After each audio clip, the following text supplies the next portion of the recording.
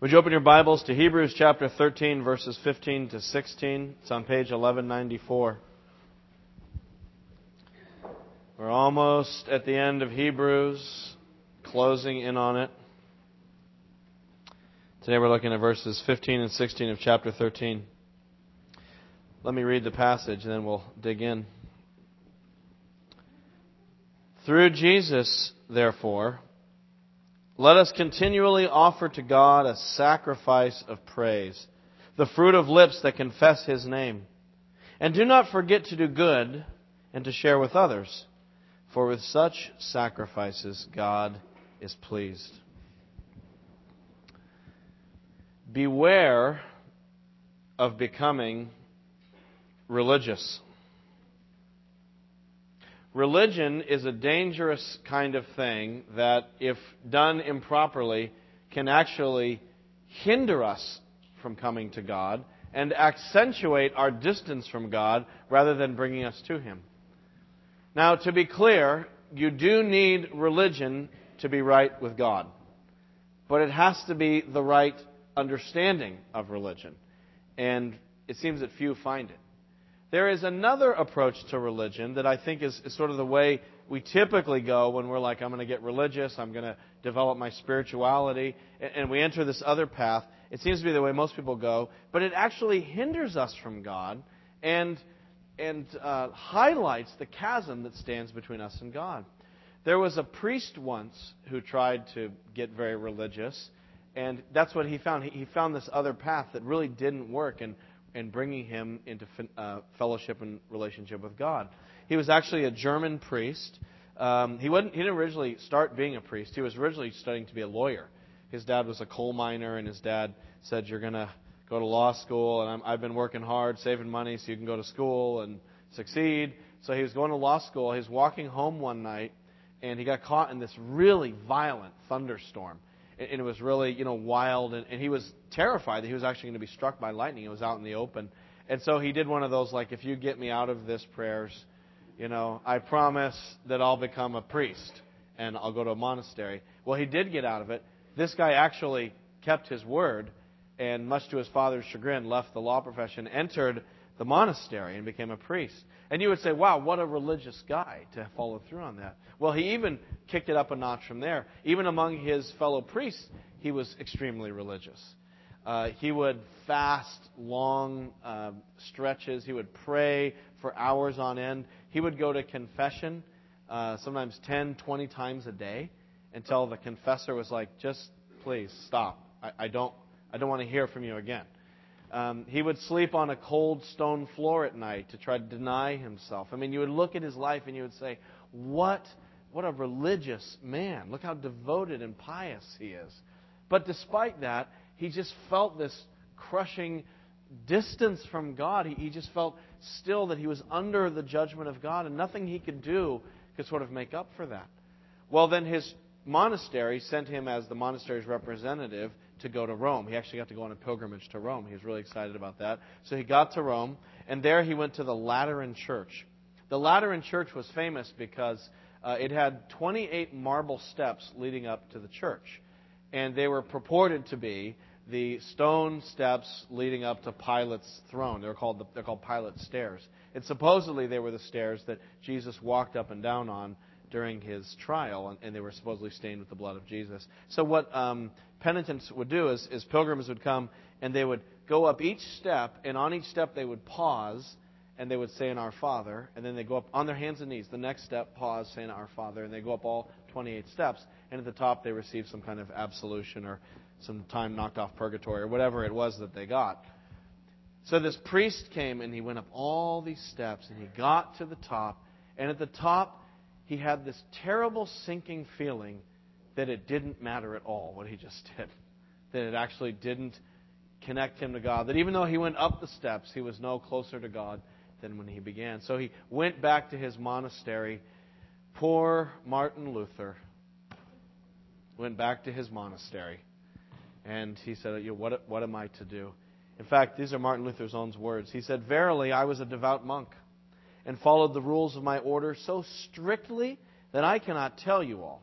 If ever a monk entered into heaven because of his monkish merits, Certainly, I should have obtained an entrance there.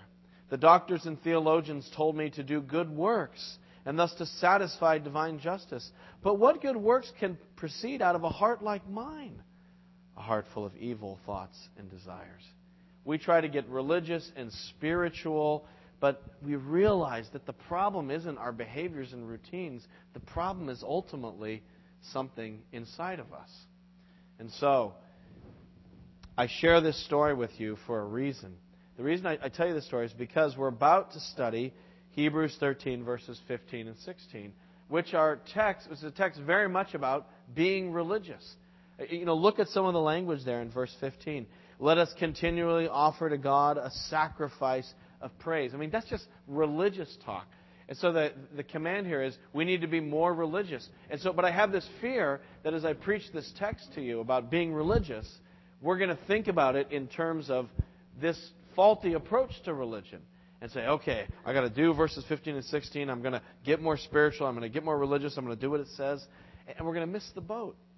But fortunately, there in verses 15 and 16 is a key that can protect us from false religion and guide us to true religion. In fact, there's two words there in verses 15 and 16, two words that are so critical that if you miss those words, skip those words, and don't understand them, you can be right off going up the steps of the ladder in church on your knees before you know it, in order to find the true biblical religion that we're talking about there. These words are like a signpost on a dark road at night, and you're trying to get where you're going, and you come to this signpost, and if you don't read the sign and don't make the right turn, you'll just keep on going into a kind of fruitless religion that actually separates us from God. And what are the two key words? Well, they're there at the beginning of verse 15. Through Jesus. Those words are so critical. What we're about to study has to be done through Jesus. Get rid of through Jesus, skip over those two words, and you are in a completely different religious system altogether. But if we grasp through Jesus, then the door of heaven is open before us. Let me just talk about what it means. What does that mean, through Jesus? Because we're going to talk about offering sacrifices of praise and good deeds in a minute. But it's through Jesus. What does that mean? Well, go back to last week's verses 11 and 12. If you were here last Sunday, Pastor Seth preached on these two verses. And it's all about the sacrifice that Jesus made on the cross for us. Look at verse 11. The high priest, that is the Old Testament priest, carries the blood of animals into the most holy place as a sin offering, but the bodies are burned outside the camp. So he's talking about Yom Kippur, the Day of Atonement. I think Yom Kippur is this week. I think this week, actually coming up, is Yom Kippur. And it's the high holy day of Judaism, when it's kind of like the Easter of Judaism, where the high priest, and only the high priest on that day, could go into the most holy place, that part of the temple or the tabernacle that was sacred, and only he could go in, and only on that day, and he would take the blood of the sacrifice in and make atonement for the sins of Israel. And so it was like the highest holy day in Israel's history. Well, Jesus is the true high priest, if you look at verse 12. And so Jesus also suffered outside the city gates to make the people holy through his own blood. So what the Old Testament Day of Atonement prefigured, Jesus fulfilled. In fact, if you look at verses 11 and 12 and kind of take them together, they're sort of like a little mini summary of the whole argument of the book of Hebrews. This whole idea that Jesus is the superior high priest. For instance, put a bookmark here in Hebrews 13. Go back to Hebrews 10. Let's just go back to a text we've already studied. Hebrews chapter 10, verse 11.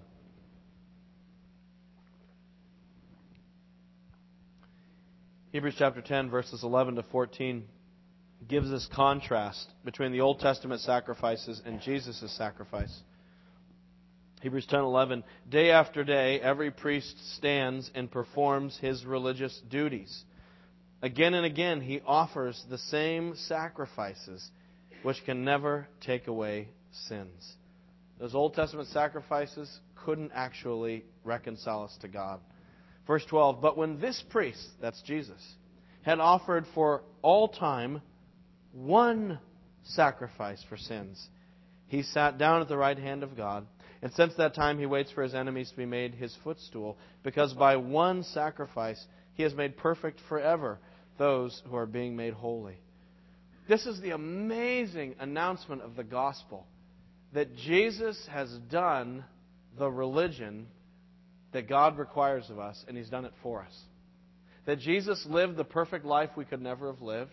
He died on the cross, the perfect death to pay for our sins, so that through Jesus we can be right with God in a way that we could never have been, no matter how many times you go up and down the stairs and the ladder in church. No matter what spiritual religious practices you do, Jesus has actually brought us to God by forgiving our sins on the cross. This was the big breakthrough for Martin Luther. A couple years after he had gone down to Rome and came back, he was still in torment. He still felt like no matter what I do, I realize I'm a sinner and I can't be right with God. And so one day he was in his monastery, actually in the tower. He called it his tower experience. And he was studying for a lecture he was going to give on the book of Romans, chapter 1. He was studying verse 17. And there's a phrase in verse 17, the righteous shall live by faith. And Luther, he just didn't understand it. He's like, what does that mean? And he kept turning it over in his mind. What does it mean, the righteous will live by faith? How do you do that? What does that entail? And suddenly, there in that tower, it's like, the sunbeam came down on his brain and his soul. And he was like, oh, and he got it. It was an aha moment. And it was revealed to him what that verse means. That the righteous person, the person who's right with God, is that way by faith in what Christ has done. In other words, we're not right with God by improving ourselves and working on our lives and trying to become more spiritual. You can't get there from here, as they like to say. You can't get there from here, right? The only way to get there is if there comes down to here, which is what Jesus did. And he realized that righteousness and a right standing with God is something that's received by faith. That Jesus had really performed the religion for us. And so, in Martin Luther's own words, he says in that moment, here's how he describes it. Here I felt that I was altogether born again and had entered paradise itself through open gates. That place in Paul was, for me, truly the gate to paradise. Suddenly it was like open. And he could go to God as he realized that it was through Christ's work, not his work, that he was reconciled to God. And this was the great moment. In fact, it's right here in Hebrews. Look back at Hebrews 10. Look at the consequence of Jesus' sacrifice for us. Look at verse 19. Just keep reading on where we were. Therefore, brothers, chapter 10, verse 19, since we have confidence to enter the most holy place by the blood of Jesus. So, do you get that? On the Day of Atonement, only the high priest could go in just once a year into the most holy place. But through the blood of Jesus, we have confidence to go in anytime we want. The way is opened through Christ. By His blood, that's the key. Verse 20, by a new and living way opened for us through the curtain that is His body. And since we have a great high priest over the house of God, let us draw near to God with a sincere heart in full assurance of faith, having our hearts sprinkled to cleanse us from a guilty conscience. So because of Christ, the way is open. The way that we could never make for ourselves, with all of our good deeds, spirituality, all that stuff, Christ has made a way open. And now I could boldly, through Jesus, come into the presence of God, knowing that God is right with me and I'm right with Him through what Jesus did. No pastor or priest can get you to God. No sacrament or ritual of the church can absolve your sins and make you acceptable to God. No pilgrimage. You can go to Rome or Medjugorje or Mecca. You can do what I did last month. I went on this mission trip to Macedonia and actually went and visited the ruins of Philippi in Greece, where the book of Philippians was written to. I actually walked in the Agora, the marketplace, where the Apostle Paul had walked and gotten into all that trouble. It was amazing. But you can't get to God by going to Philippi, even though it was an incredible experience. We can't get to God through meditation and positive thinking strategies and all these different spirituality techniques that people try today. That's not how you connect with Him and meet the Lord. Because it's not something we do. It's something that Christ has done for us. And don't you see, when you understand that, if you look down at chapter 13, verse 11, or 15 rather, going back, that through Jesus, when we understand that true religion is through Him, that it's because of what He's done that we can access God, it just changes your whole attitude toward religion. Because now it's about gratitude. In other words, the motivation for being religious isn't, okay, I got to straighten myself out, I got to get my act together, I got to do this, I got to do that. It's not that attitude, it's just gratitude. It's, look what Christ has done for me. And so my obedience and my religion is more of a response to God, as opposed to something I'm doing to get God's attention or to make myself better, or however you might want to frame it. It's kind of like several years back here in the church, I taught a theology class. It was really fun. It took about 30 people, and we went for about a year. We studied this theology book. It was a great time. But at the end of it, the people surprised me. They bought me this will show you how dated this is, a Palm Pilot. Do you remember the Palm Pilots? Like the original PDAs. It was actually a Palm Pilot 3, okay? But it was a great little thing. It was color. You know, it was this cool little toy that I'd always wanted one of these PDAs. And they chipped together as a class, and they bought it for me. It probably cost like $350 at the time, which is a pretty nice gift. You know, better than like gift certificate to Taco Bell or something. So, and I was speechless. I was like, I can't believe they got this for me. That was amazing. It was just a really kind gesture. Now, imagine if when they gave it to me, I had said, "Woo, wow, that's amazing." And I pulled out my checkbook. I say, "How much was it for again?" I'll get you guys back here. And I filled it out and gave it to the person who gave it to me and said, "Just cash that money and divide it up among the people. I'll pay you back. So thank you very much." You know, people would be offended. They'd be like, "We don't want your money. It's a gift, right?" And yet we have this approach to God, like, "Oh, don't worry, God. I'm gonna do this. I'm gonna pay you back." You can't do that. Well, you can pay back a Palm Pilot. You can't pay back the blood of Christ. It's a gift of infinite value and worth. And yet somehow that's how we approach God. What does God want us to do with the blood of Christ? He just wants us to rejoice, to be thankful, to delight in our salvation. It's kind of like when you give a gift to a kid at Christmas or on their birthday or your grandkids. You know, what's the thing that gets you happy? Just watching them open it and play with it. You want to see them open it. You want to see them enjoy it and play with it. That's what pleases you as the gift giver, is to see the other person delighting in the gift. And so that's what God is looking for in our religion, is for us to delight in the gift of salvation. But when you get rid of the through Jesus, it's no longer about a gift. It's no longer about a rejoicing. It's now about some kind of religious effort. So, we need religion, but it's got to be the right kind. It's got to be through Jesus. All right, with that in mind, with those glasses on, with that understanding firmly fixed in our minds, let's look at the two commands in verses 15 and 16. Because he's going to tell us now the kind of religious behavior we should engage in. And the first one's in verse 15. The first religious behavior is that we need to speak God's praises. Look at verse 15. Through Jesus, therefore, let us continually offer to God a sacrifice of praise. What does that mean, a sacrifice of praise? Well, he tells us in the next line. The fruit of lips that confess His name.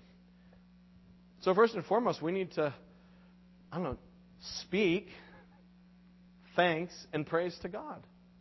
It's just very natural. You're given a great gift. What do you say? Thank you. We teach our kids this at a very young age. Thank you. It should just come out. Thanks. Wow. I can't believe you did this for me.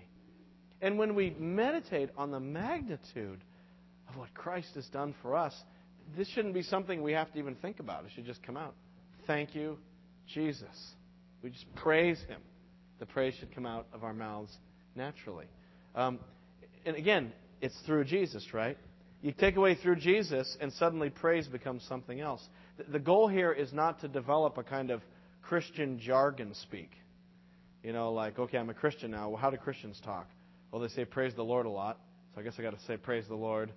And thank you, Jesus, no matter what happens. And, you almost develop this kind of like verbal tick, right?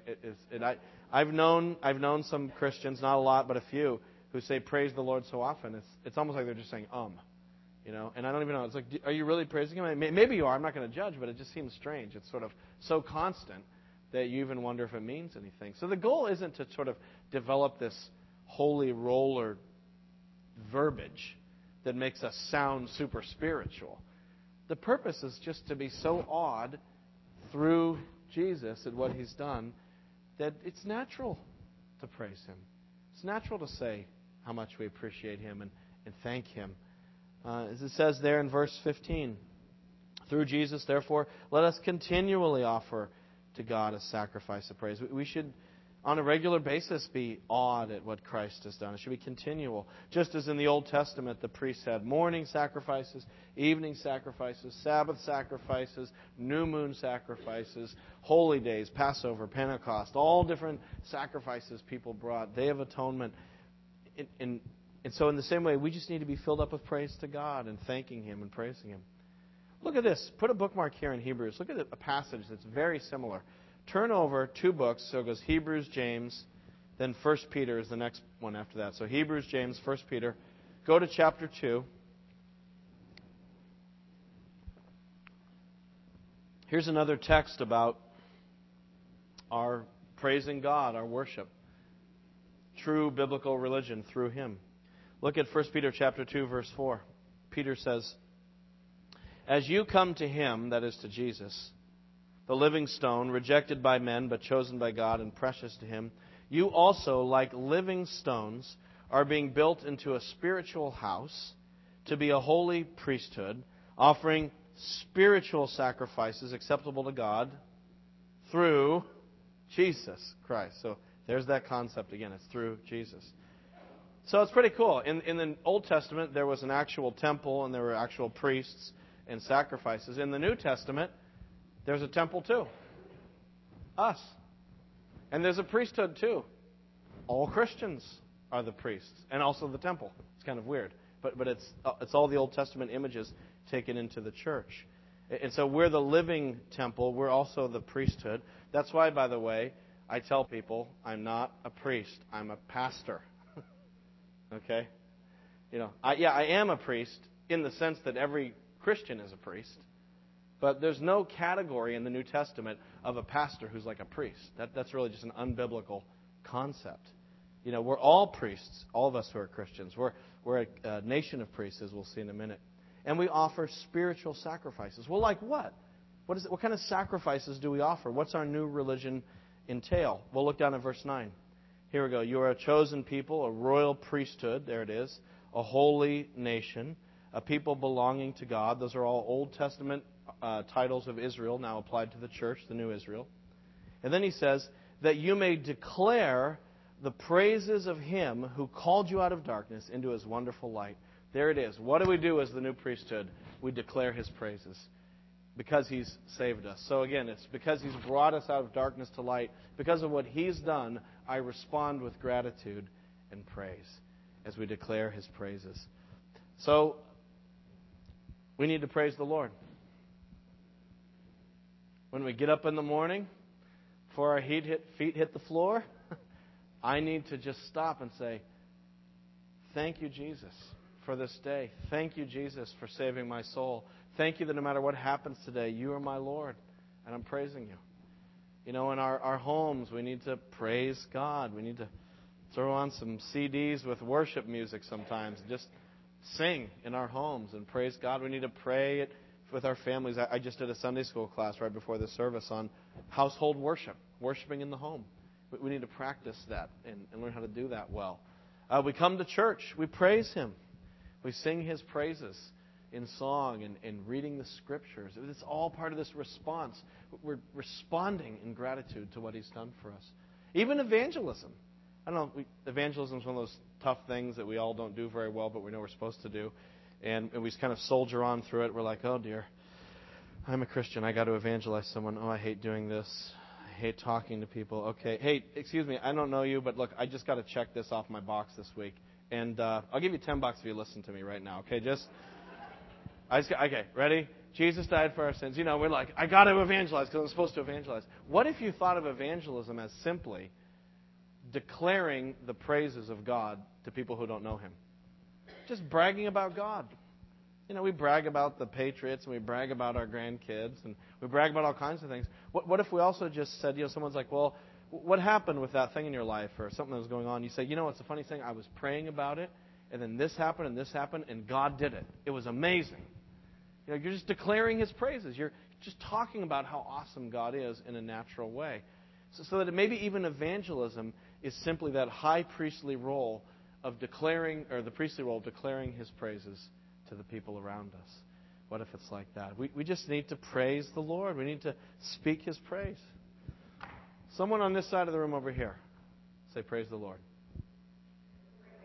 And someone over here say, Jesus, thank you. All right. I know this isn't very New England, is it? It is very Christian, though, to praise God. Someone on the balcony say, hallelujah. You know what hallelujah means, right? It means praise the Lord. Halal, hallelu, is the second person plural imperative Hebrew verb for praise, and Yah is Yahweh, the name of the Lord. So hallelujah, praise the Lord. Someone who had a really lousy week and didn't even want to come to church today. Praise the Lord. Right on. Yeah. A little too much honesty. Okay. Everybody put a bookmark in Hebrews 13, and let's turn to Psalm 113. We got to praise Him when our life is crummy and when it's good. Because when you're a Christian and your soul's been saved by the blood of Christ, we have a deep reason to praise Him no matter what. That's greater than any trial, tribulation, setback, or suffering we may be facing. Look at Psalm 113. It's on page 604 in the Pew Bible. Let's just read it together. This is a great psalm of praise. Let's just read this, and then we'll move on to the second act of worship. Psalm 113. Let's read the psalm together. Praise the Lord. Praise, O servants of the Lord. Praise the name of the Lord. Let the name of the Lord be praised, both now and forevermore.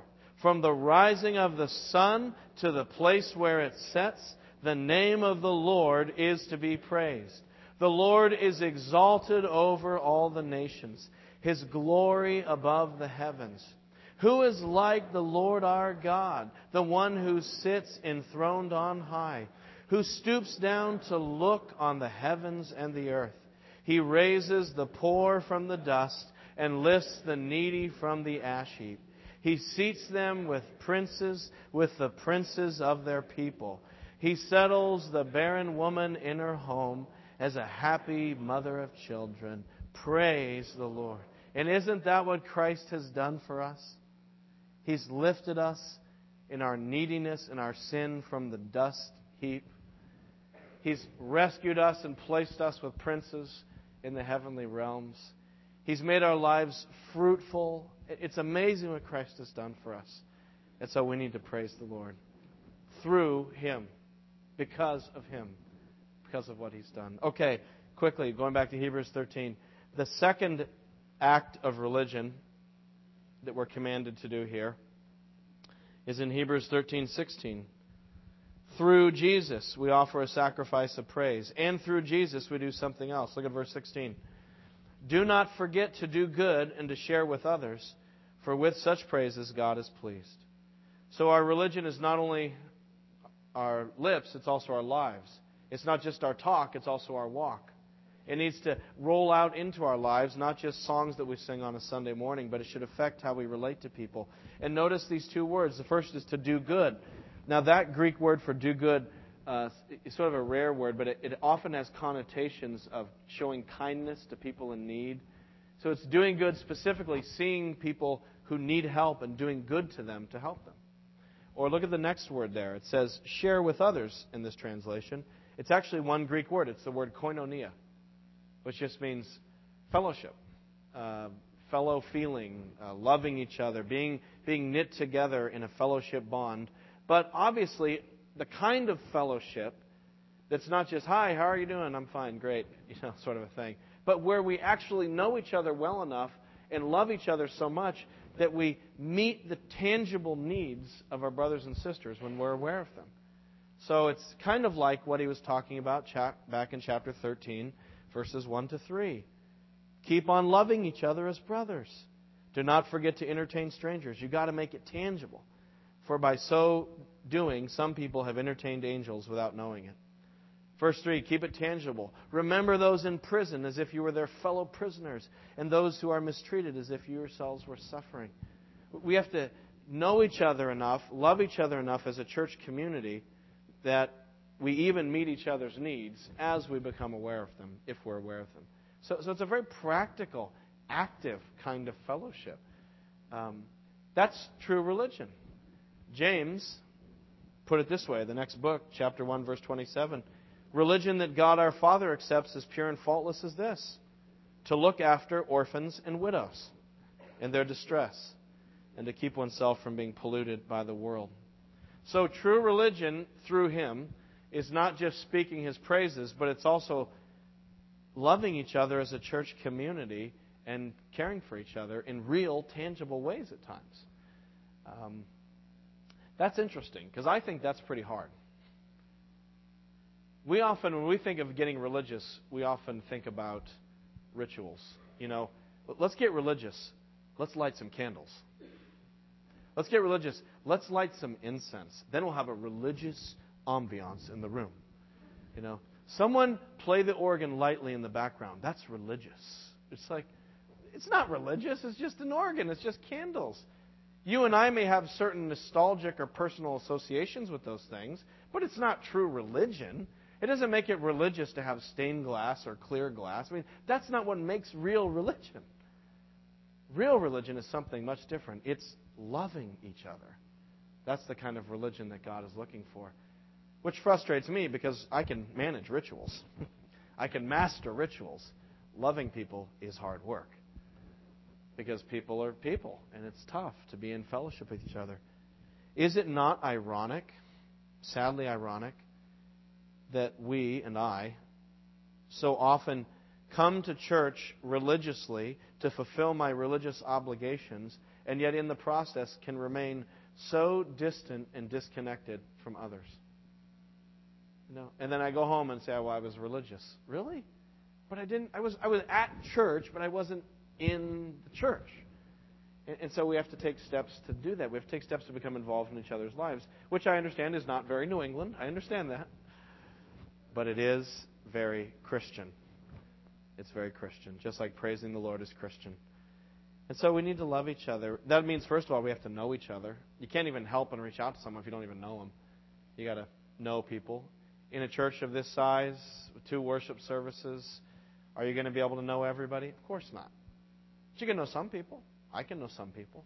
And if I know people, I can check up on them and care about them. If I see a need, I can meet it. Sometimes needs are very simple. It's like someone who just wants to talk to you for 10 minutes because they really want to just have you pray for them. You know, and someone shares something with you, and it's going to feel awkward, but just do it. Say, "Hey, you just shared something heavy with me. Can I pray for you really quick?" And because I used to say to people like, "Oh, okay, I'll be praying for you about that." I find sometimes I just forget. So it's easier sometimes just to pray for them right there. But that's, loving each other and meeting a need, listening and loving and praying with each other as the body of Christ. Someone might be in financial need. We can help them out without getting a tax deduction. It's okay just to help people who are in different crises. I know one family in our church that was going through a really difficult time, and just recently, just a real time of grief and loss, a lot of pain. And another family in the church knew about it, and they just came over to their house, and they said, "You know what, we just want to wash your windows." And they're like, "Okay." So they brought, buckets and all this. I hate washing windows. I don't know about you. I hate that job. But they just went over and they're like, "We're going to do a crummy job for you. We're going to wash your windows." And now, and they're sitting there in their house telling me this story, looking out of these clean windows, and they could just see the love of these people in a simple act of washing someone's windows. Just simple things like that, where we reach out and care for each other in the church. There's a woman in our church, many know her, Cindy Norton, John and Cindy Norton. They were members of our church for many years, leaders in our church. They finally retired, and they said, "We're retired, what should we do?" "Well, let's go be missionaries in Uganda." So that's where they are. We need to pray for them, by the way. There's, rioting and crazy things going on in Uganda right now, so keep them in your prayers.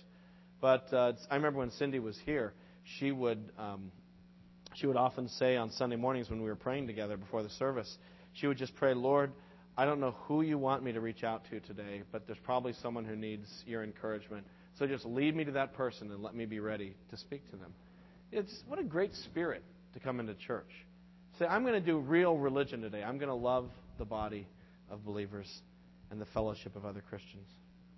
Now, I know what's happening right now. I know it. There's some serious guilt emerging in this room.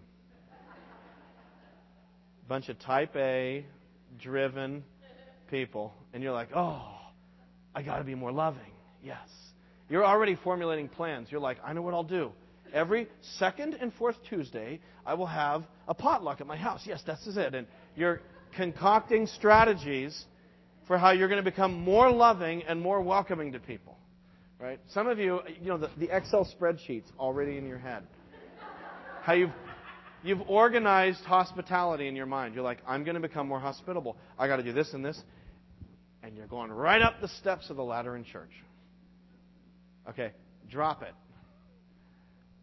You want to become a more loving Christian? Do you want to? I think we all do. I read that and I'm like, boy, I'd like to be more like that. But I don't know about you. I'm introverted. I just kind of keep to myself. That's my natural personality. I know it doesn't seem like because I preach up here, but I really am. I'm just kind of a keep to myself kind of person. It's hard to do that. I want to be more loving. How do you do it? I'll tell you how to become a more loving, outgoing Christian.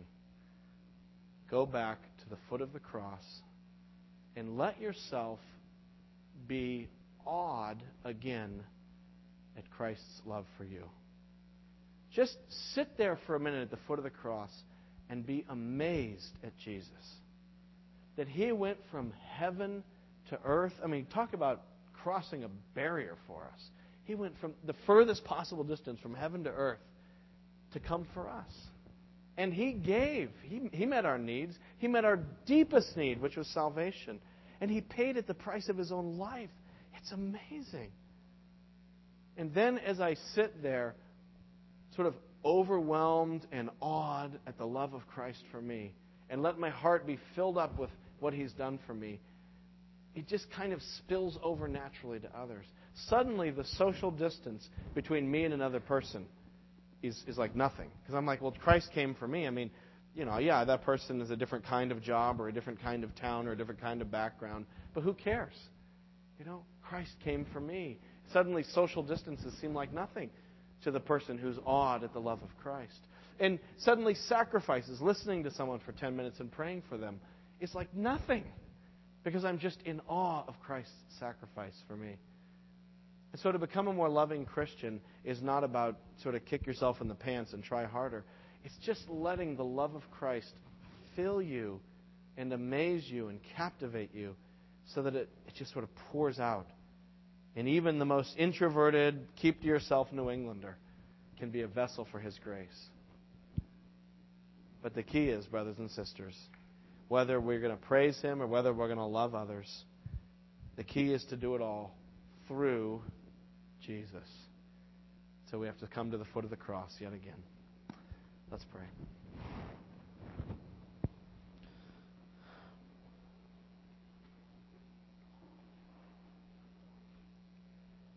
Lord Jesus, we just gather again in this moment at the foot of Your cross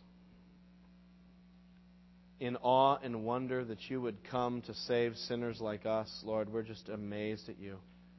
And God, I pray that You would stir in us a gratitude response. That, Lord, it would even come out in our speech. That we would praise You, Lord. That we would speak about You because we stand in awe of You. And, Lord, I pray that You'd make us more loving. That You would make us more gracious and kind. But let it not be some sort of Christian duty. Lord, may it come out of a heart overwhelmed and awestruck at Your gracious kindness to us. And Lord, I pray for anyone here who maybe has lived their whole lives with the wrong understanding of religion. It happens. And God, I just pray that today they would see that there's nothing we can do to reconcile ourselves to our Maker. That it's only what Christ has done. I pray that today there would be some who, like Luther, would have that aha moment and they would realize the righteous must live by faith in You. And so, God, show us the cross again. Show us our Savior. Fill us up with His kindness so that we might overflow to others. We pray this in Your name, Jesus. Amen.